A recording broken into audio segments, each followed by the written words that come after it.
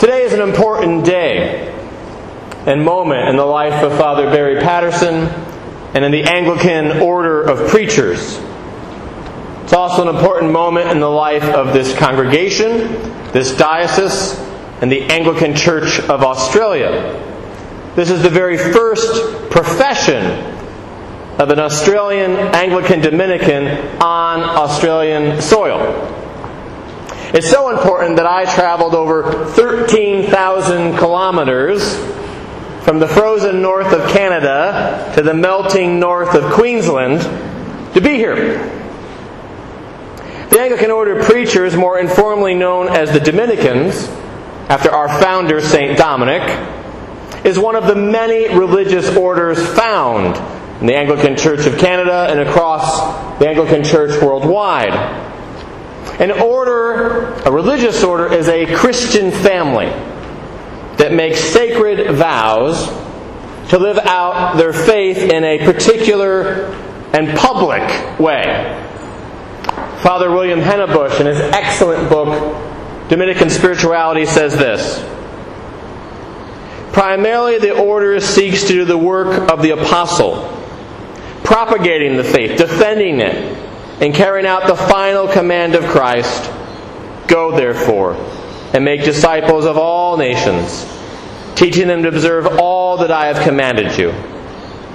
Our community consists of friars and sisters, lay and ordained, celibate and married, and you can find them from all manners and walks of life.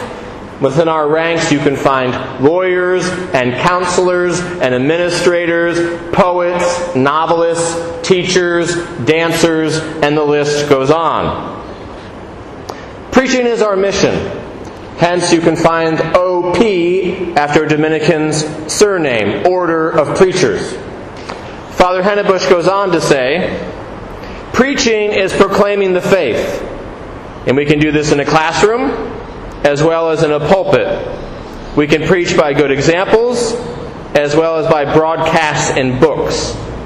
Every action which teaches truth, which reveals the person of Christ in one way or the other, can be considered the work of a Dominican. So what do we proclaim? To quote today's gospel, we side with Jesus when Jesus says, "My teaching is not mine, but His who sent me." But I have a question that you might have already pondered. Why would Father Barry, or in fact any other person, make this sort of decision? Why take on religious vows? Why enter a religious order? Being a Dominican is not a job. It's a way of life. You receive no payment for being a Dominican. In fact, being a Dominican will require you give more of your finances and give more of yourself, your time away. Being a Dominican is not a prerequisite for being a priest. The vast, vast majority of Anglican priests around the world are not members of religious orders. Being a Dominican doesn't necessarily enhance one's status in the church. In fact, often it does the exact opposite. And it actually places more demands, more restrictions on the professed sister or friar.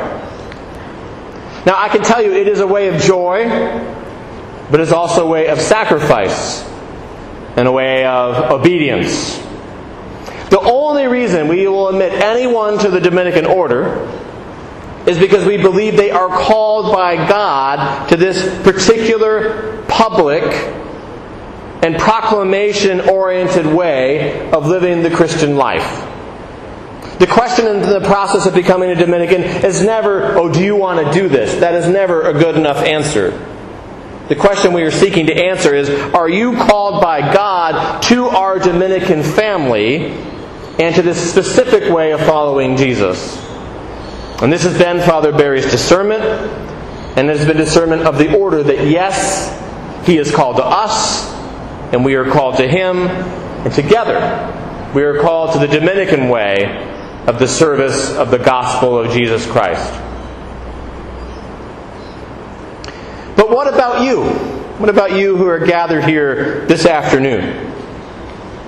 What is God calling you to do or to be, or to become at this moment in your lives? Is there a decision that you've been putting off? Is there a next step in a relationship? Perhaps a deeper exploration of your faith? The pursuit of a dream that you've put off that will bless others, but will also bless you? What is it that is your next step at this stage in your life? What is God inviting you to do, to become? Because calling is not just for religious orders or for priests, but for all people.